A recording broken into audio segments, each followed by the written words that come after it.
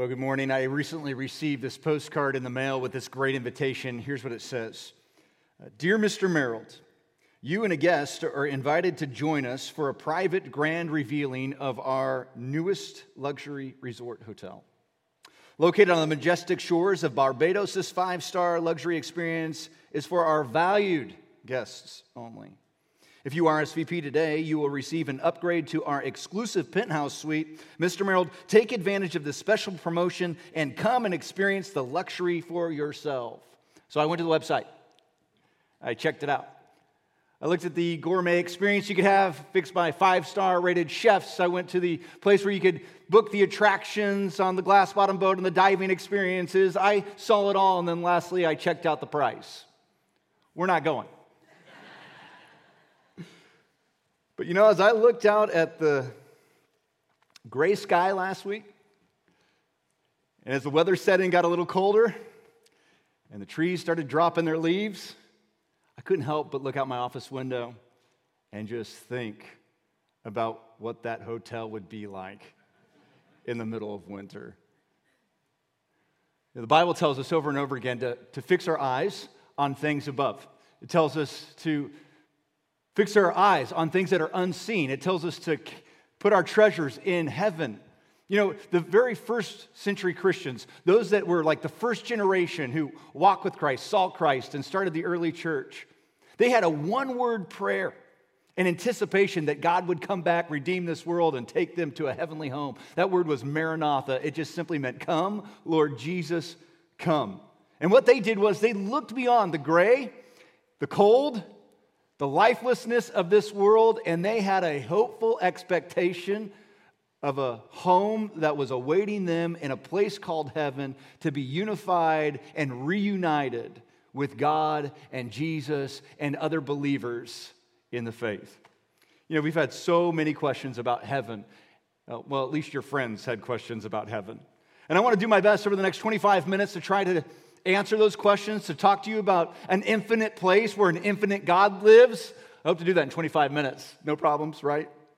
And I think one of the great difficulties about talking about heaven is not the lack of information. There is so much information in the Bible. It's the misinformation that we've added onto or we've kind of misread or just don't completely understand. Like when I was growing up, I used to believe that heaven was about halos and harps and hallelujahs. And you know what I thought as a kid?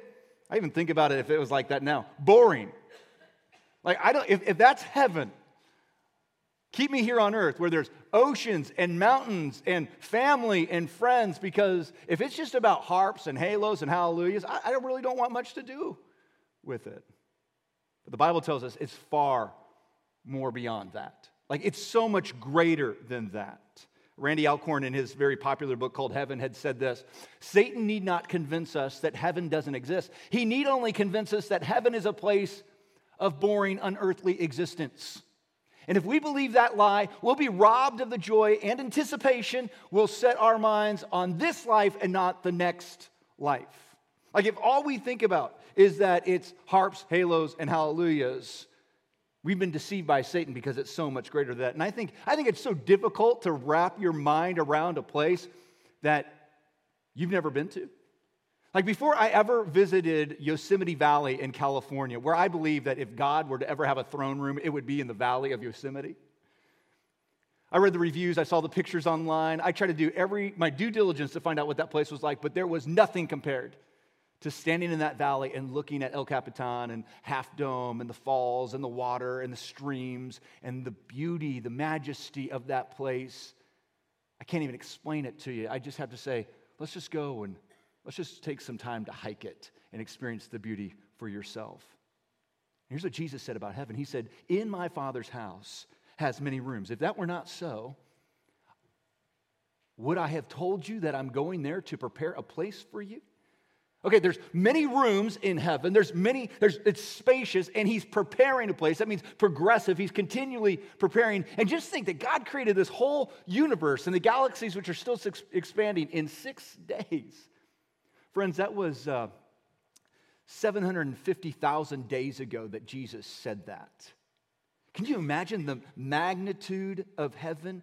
And to fully understand it, I mean, really, honestly, is just beyond our perspective. It's like these fish in this bowl over here. Like all they know is this bowl. They just know this 1 gallon environment. That's all they're reduced down to. And it would be like me trying to explain to them the vastness of the ocean. Hey, fellas, I know you are happy here. I know this is your home. And I know you're satisfied because you're with your friends. And this is all you can see. You can see a little bit beyond, but it's blurry.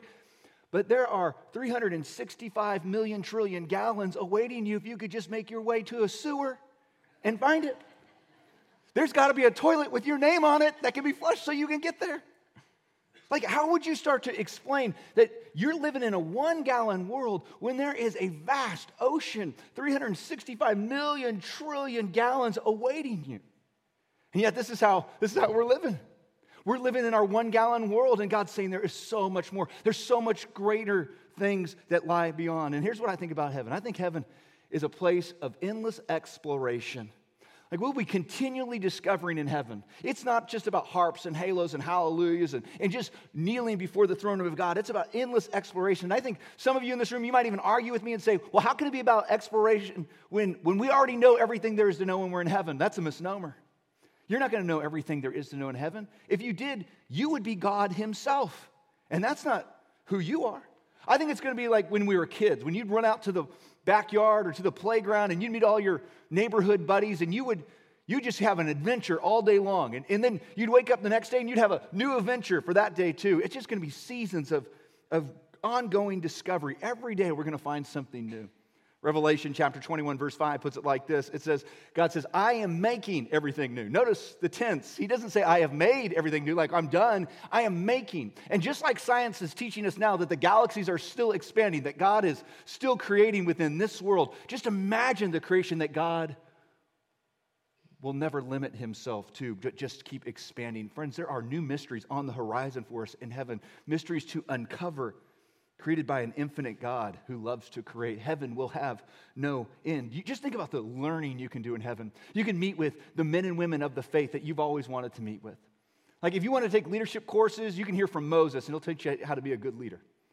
I'm fascinated with Daniel and Shadrach, Meshach, and Abednego. I assume I can hear their story live and they can tell me about it. And maybe we'll even take a field trip to the lion's den. Maybe you've always wanted to preach.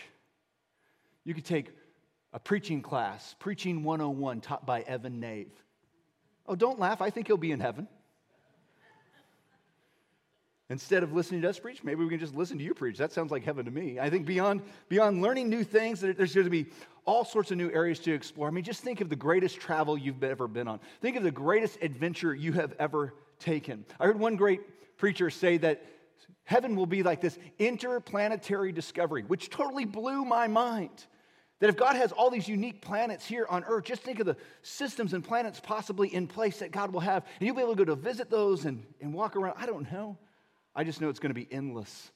And I know that when the Bible talks about heaven, it talks about trees, and it talks about streams, and it talks about lakes, and it talks about seas. Isaiah says it talks about mansions and houses and vineyards. John the Revelator in the book of Revelation says that there are mountains and there are cities abuzz with activity that are gorgeous and pristine and magnificent. And friends, all of that is just a small grain of sand on this great vastness of a seashore that God just lets us have a look into, plus the blurry vision of our tank into the next world. Heaven is going to be a place of endless exploration. I think number 2, heaven is going to be a place of reunion relationships, don't you? Heaven's going to be this incredible reunion. As a matter of fact, Jesus sums this up in one of his parables in Matthew 22. He talks about a great wedding banquet, and he lays that down and says, this is what heaven is going to be like. Aren't there 2 times in particular where your family usually gets together, like your extended family? 2 times. Funerals and weddings. And Jesus says, heaven's going to be like a wedding where there's celebration, where there's excitement, where there's reunion, and where there's activity, where there's fun, and there's food, and there's fellowship that's involved there. And I think there's going to be this amazing reception that we're going to have. And there's going to be seats all around, and you can just go talk to loved ones that you've been missing. Loved ones that have passed away in the Lord. I know there are going to be a couple of people there that I just want to meet so badly. Like I know at one table, I know my grandparents from my mother's side, Cleve Clifton Clore. Now that's a great name, isn't it? Cleve Clifton Clore. And Mabel Ruth Clore. My grandparents will be there. I never met Cleve, never met him. My grandmother passed away when I was in college. My grandfather passed away long before I was born. He was a heavy smoker. Friends, smoking doesn't keep you out of heaven. It just gets you there quicker. And I can't wait to meet with them. And I know, you know what? I know there's going to be a line to meet them. They were part of a church plant that started up, kind of like a Vincennes thing in Fullerton, California. Just a little under 70-some people back in the 60s. And they helped to plow those fields and evangelize Southern California. And today that church is almost 9,000 people strong. I'm looking forward to heaven, to having a great reunion with 3 people that I absolutely love and just can't wait to see again. People I miss dearly, like my dad, my mother-in-law, and Jesus. Just to embrace them and give them a hug and tell them, I love you one more time in person. But as that wells me up, I think about a harsh side about heaven, a reality that I've got to speak to. I mean, I think to not speak to it would be cruel. And that's the question, what if our loved ones on earth are in hell? Won't that spoil heaven for us? Like it could be your unrepented dad that passed away, or that spouse that never accepted the Savior, or an atheistic kid who died too young and never welcomed Christ into his life. I know it's terrible to think about. I understand that, but it deserves an answer. And I just think that there's a great mystery here. I don't know really how to explain this, but I know that hell is not going to rob the joy of heaven. I know that. It's not going to veto any of it. And I do know this, that in the fullness of understanding really has to do with we will recognize God's justice clearly. We'll understand how he judges and why he sends people to heaven and why he sends people to hell. And we will also recognize in the fullness of God's grace that none of us are worthy of a beautiful place called heaven, dwelling with God for eternity. And we'll recognize that we are all sinners who are in need of grace, and we don't deserve to be there. Only because we embrace Jesus and depend on him as Savior is why we're there. And I think with this question being asked, like, if we're in heaven and loved ones are in hell, what would we do? How will we handle that? Friends, I don't think that's going to be a concern of our heart. But may it be a pressing matter of today? Like in full maturity, why don't we just walk out of here with a list of names of people that are close to us and say, I want them in heaven with me. I want to give them a chance to be in heaven with. I want them to embrace grace like I've embraced grace. I think the biggest question that we've received is this: will we recognize our loved ones in heaven? You ever thought about that?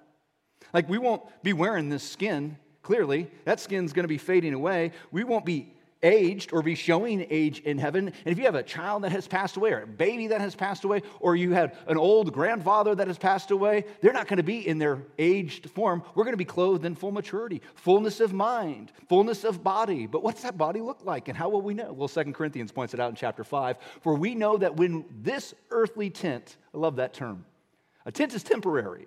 Don't get used to it, guys. And don't get overly concerned about it either. This earthly tent we live in is taken down. That is, when we die and leave this earthly body, we will have a house in heaven, an eternal body. Now, that's not the same as the physical body. That's an eternal body for us by God himself and not made by human hands. So we're going to have something specially created for us, designed by the grand tailor, God himself, that fits the environment that is needed. And you can find out more about this in 1 Corinthians chapter 15.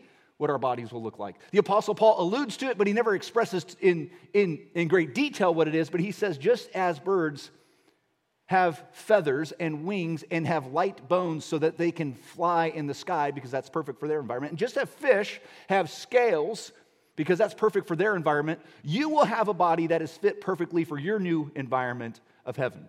Now, I don't know if that's like 6 arms. I don't know if that's wings. I don't have a clue what that actually looks like. I know there's some wild creatures in heaven that have like 4 faces. I don't want 4 faces. I'll tell you that. I don't want to look that way. One is covered with eyeballs all over them. I hope I don't get that body, you know. But I know we're going to have the body that's perfectly equipped and adapted for heaven. Exactly what we need, because God is the master tailor and he's going to make sure of it. So if we have a new body, how are we going to recognize one another? How are we going to know? How am I going to know you are you and you're going to recognize I am he, right? Well, the Bible in 1 Corinthians 15 points this out too. It says we're going to have our personalities still. Now, for some of you, that scares you. But this is like perfect personality. No more quirks. No more little things that get under our skin. We'll have our personality in perfection. And the Apostle Paul says, just like you know the sun is the sun, and you know the moon is the moon, they have their personalities. They have different splendors. And just like you can look up into the heavens and you can see 1,000,000 stars in the sky, you can still point out the Polaris. You can still point out the constellation. You can still point out certain stars amongst it. Why? Because of their splendor, their personality. And Paul says it doesn't matter what body you have. You will be able to recognize your loved ones based on their personality. Doesn't that make you just like overjoyed that there's going to be this great reunion in heaven? Just like when Peter went on the Mount of Transfiguration, who did he see up there? He saw Elijah and Moses. Now, how did he know those fellas when they died thousands of years before Peter ever could see? He never saw a picture. Something about their splendor, something about their personality gave it away. He said it's Elijah and Moses that are there with Jesus that day. Friends, heaven is a place of new and fresh relationships too. Maybe this world's been hard on you relationally. Maybe your relationships have been filled with abuse and pain and heartbreak and manipulation. And it's been difficult for you to keep friends and to keep people close to you because you've either pushed them away or they just don't understand your humor, don't understand your personality. And every time someone gets close, they seem to fall away. Heaven's going to be opened up to a multitude of people. And you're going to have this perfect personality. And others are going to have a perfect personality as well. And you're going to have some great new friendships to come that will last for eternity and new friendships to develop over time. And of course, there's this great reunion, a great reunion with Jesus Christ himself. I mean, just think about this for a moment. The one that you have been singing about, the one that you have continually been reading about, the one that you talk to in prayer, the one that you hear about, the one who you completely depend on as your Savior over your sin, you'll be able to grab hold of his nail-pierced hands and you'll be able to give him a long hug. And if you ain't into hugs, you can give him a fist bump. If you ain't into fist bumps that explode, you can give him a high five. But you're going to be able to grab hold of Jesus, the one that you have been singing and praising and worshiping and longing to see face to face. And friends, I think it's going to be an absolutely overwhelming, mind-blowing reunion, don't you?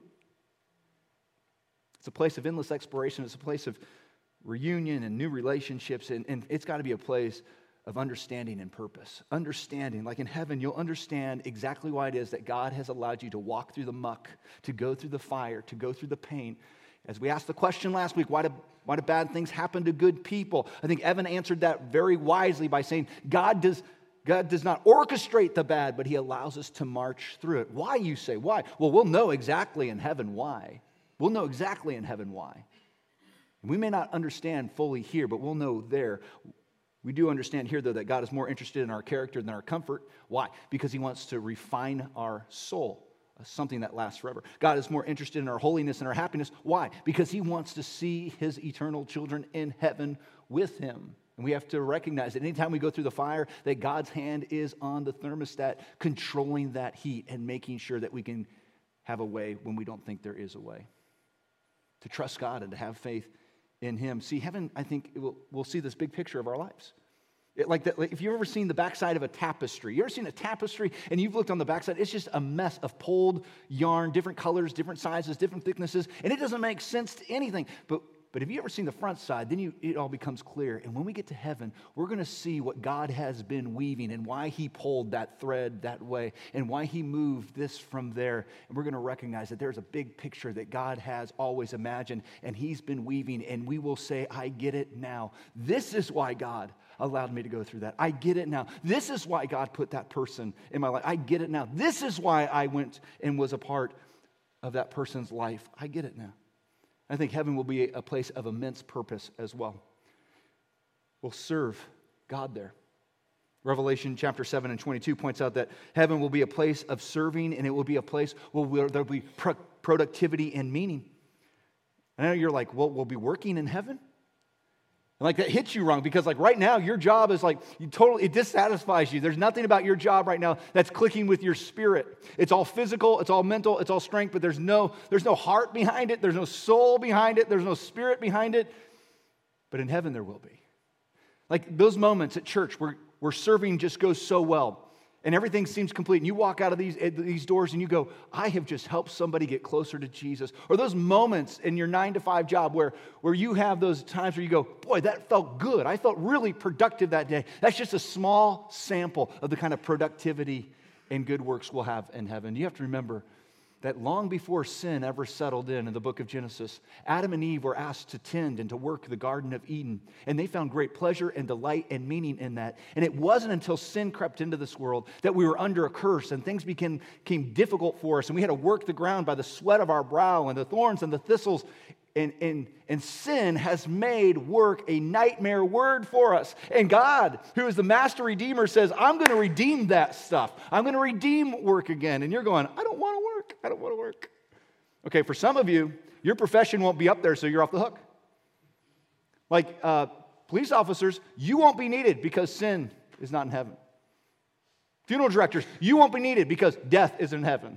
I'm kind of wondering if I will be needed in heaven. I'm not sure. The jury's still out on that one, I think. Insurance agents, not needed. Dentists, thank God, are not needed. I mean, they'll be there, but they're not needed up there.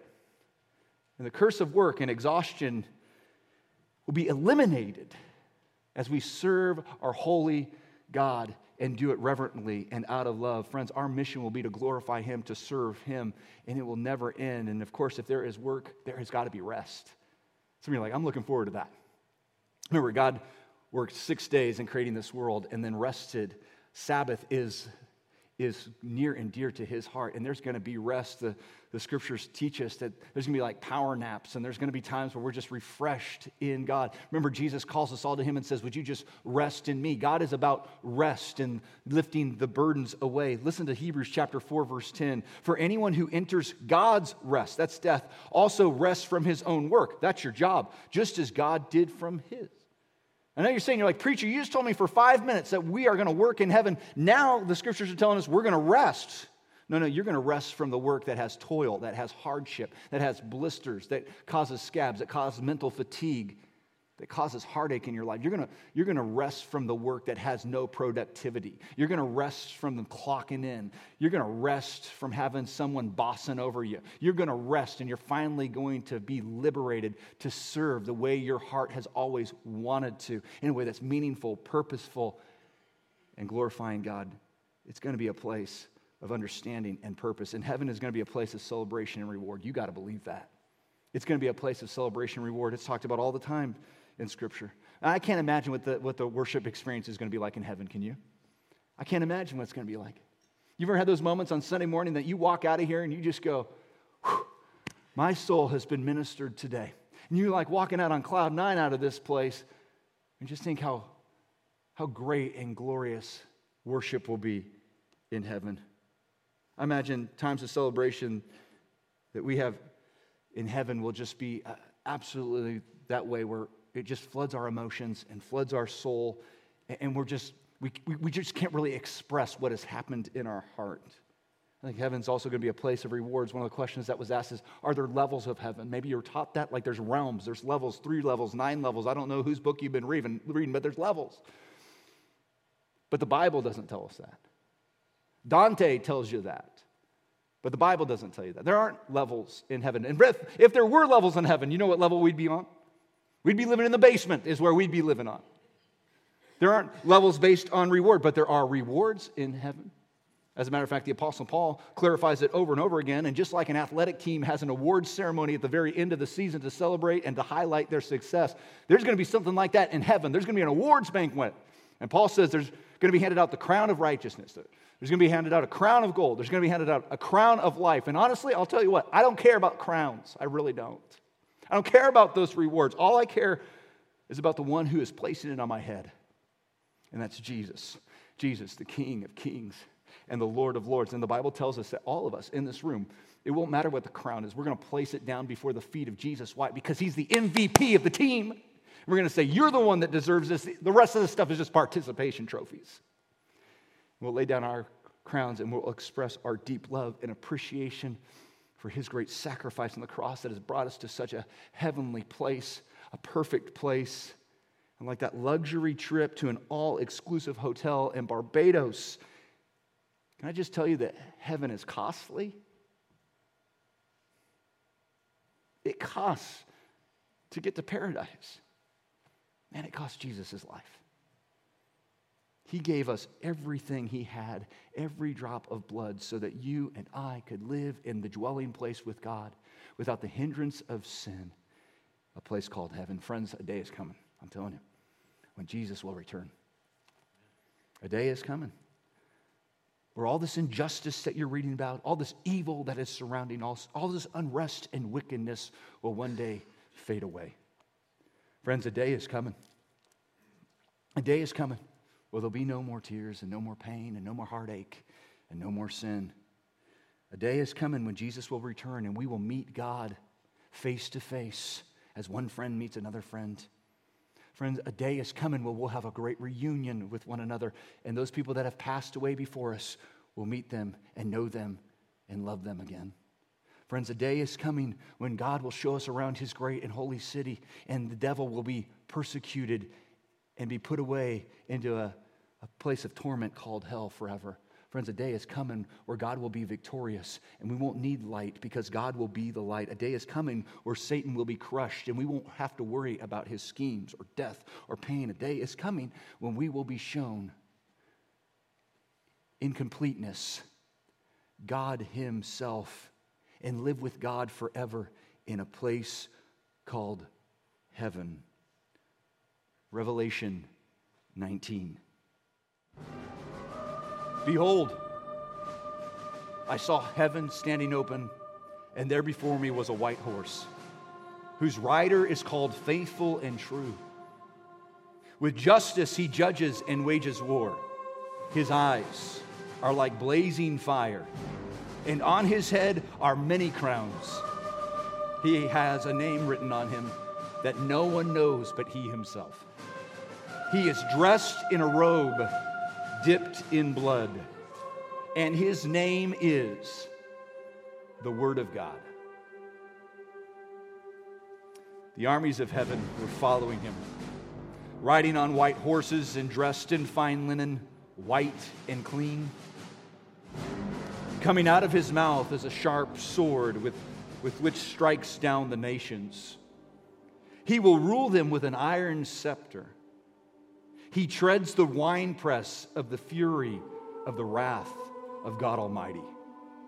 On his robe and on his thigh, he has this name written: King of Kings and Lord of Lords. Then I saw the beast and the kings of the earth and their armies gathered together to wage war against the rider on the horse and his army. But the beast was captured, and with it the false prophet. The two of them were thrown alive into the fiery lake of burning sulfur. The rest were killed with the sword coming out of the mouth of the rider on the horse. And I saw an angel coming down out of heaven, having the key to the abyss, and holding in his hand a great chain. He seized the dragon, that ancient serpent who is the devil or Satan, and bound him for 1,000 years.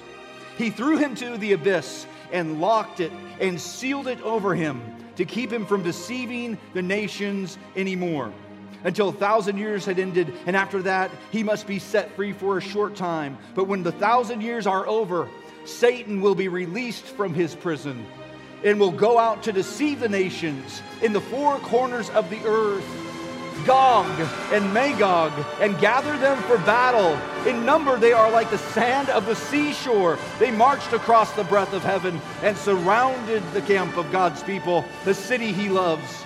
But fire came down from heaven and devoured them. And the devil who deceived them was thrown into the lake of the burning sulfur, where the beast and the prophets had been thrown. They will be tormented day and night forever and forever.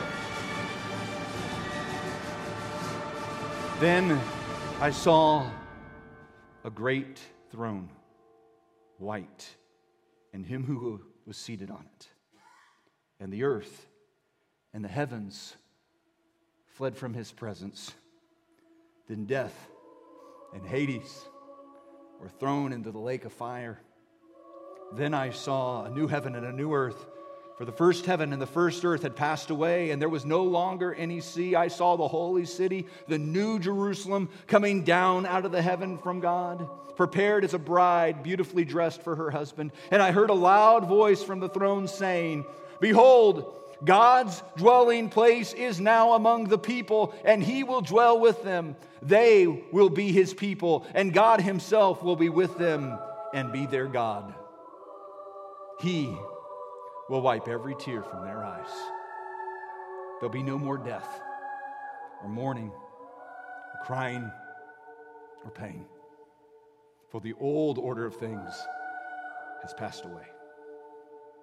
He who was seated on the throne said, I am making everything new. Then the angel showed me the river of the water of life, as clear as crystal, flowing from the throne of God and of the Lamb, down the middle of the great street of the city. And on each side of the river stood the tree of life, bearing 12 crops of fruit, yielding its fruit every month. And the leaves of the trees are for the healing of the nations. No longer will there be any curse. The throne of God and of the Lamb will be in the city, and His servants will serve Him. They will see His face, and His name will be on their foreheads. There'll be no more night. They will not need the light of a lamp or the light of the sun, for the Lord God will give them light, and they will reign forever and ever. Behold, I'm coming soon. Blessed is the one who keeps the words of the prophecy of this book. Behold, I am coming soon. My reward is with me, and I will give to each person according to what they have done. He who testifies to these things says, Yes, I am coming soon. Amen. Maranatha. Come, Lord Jesus, come.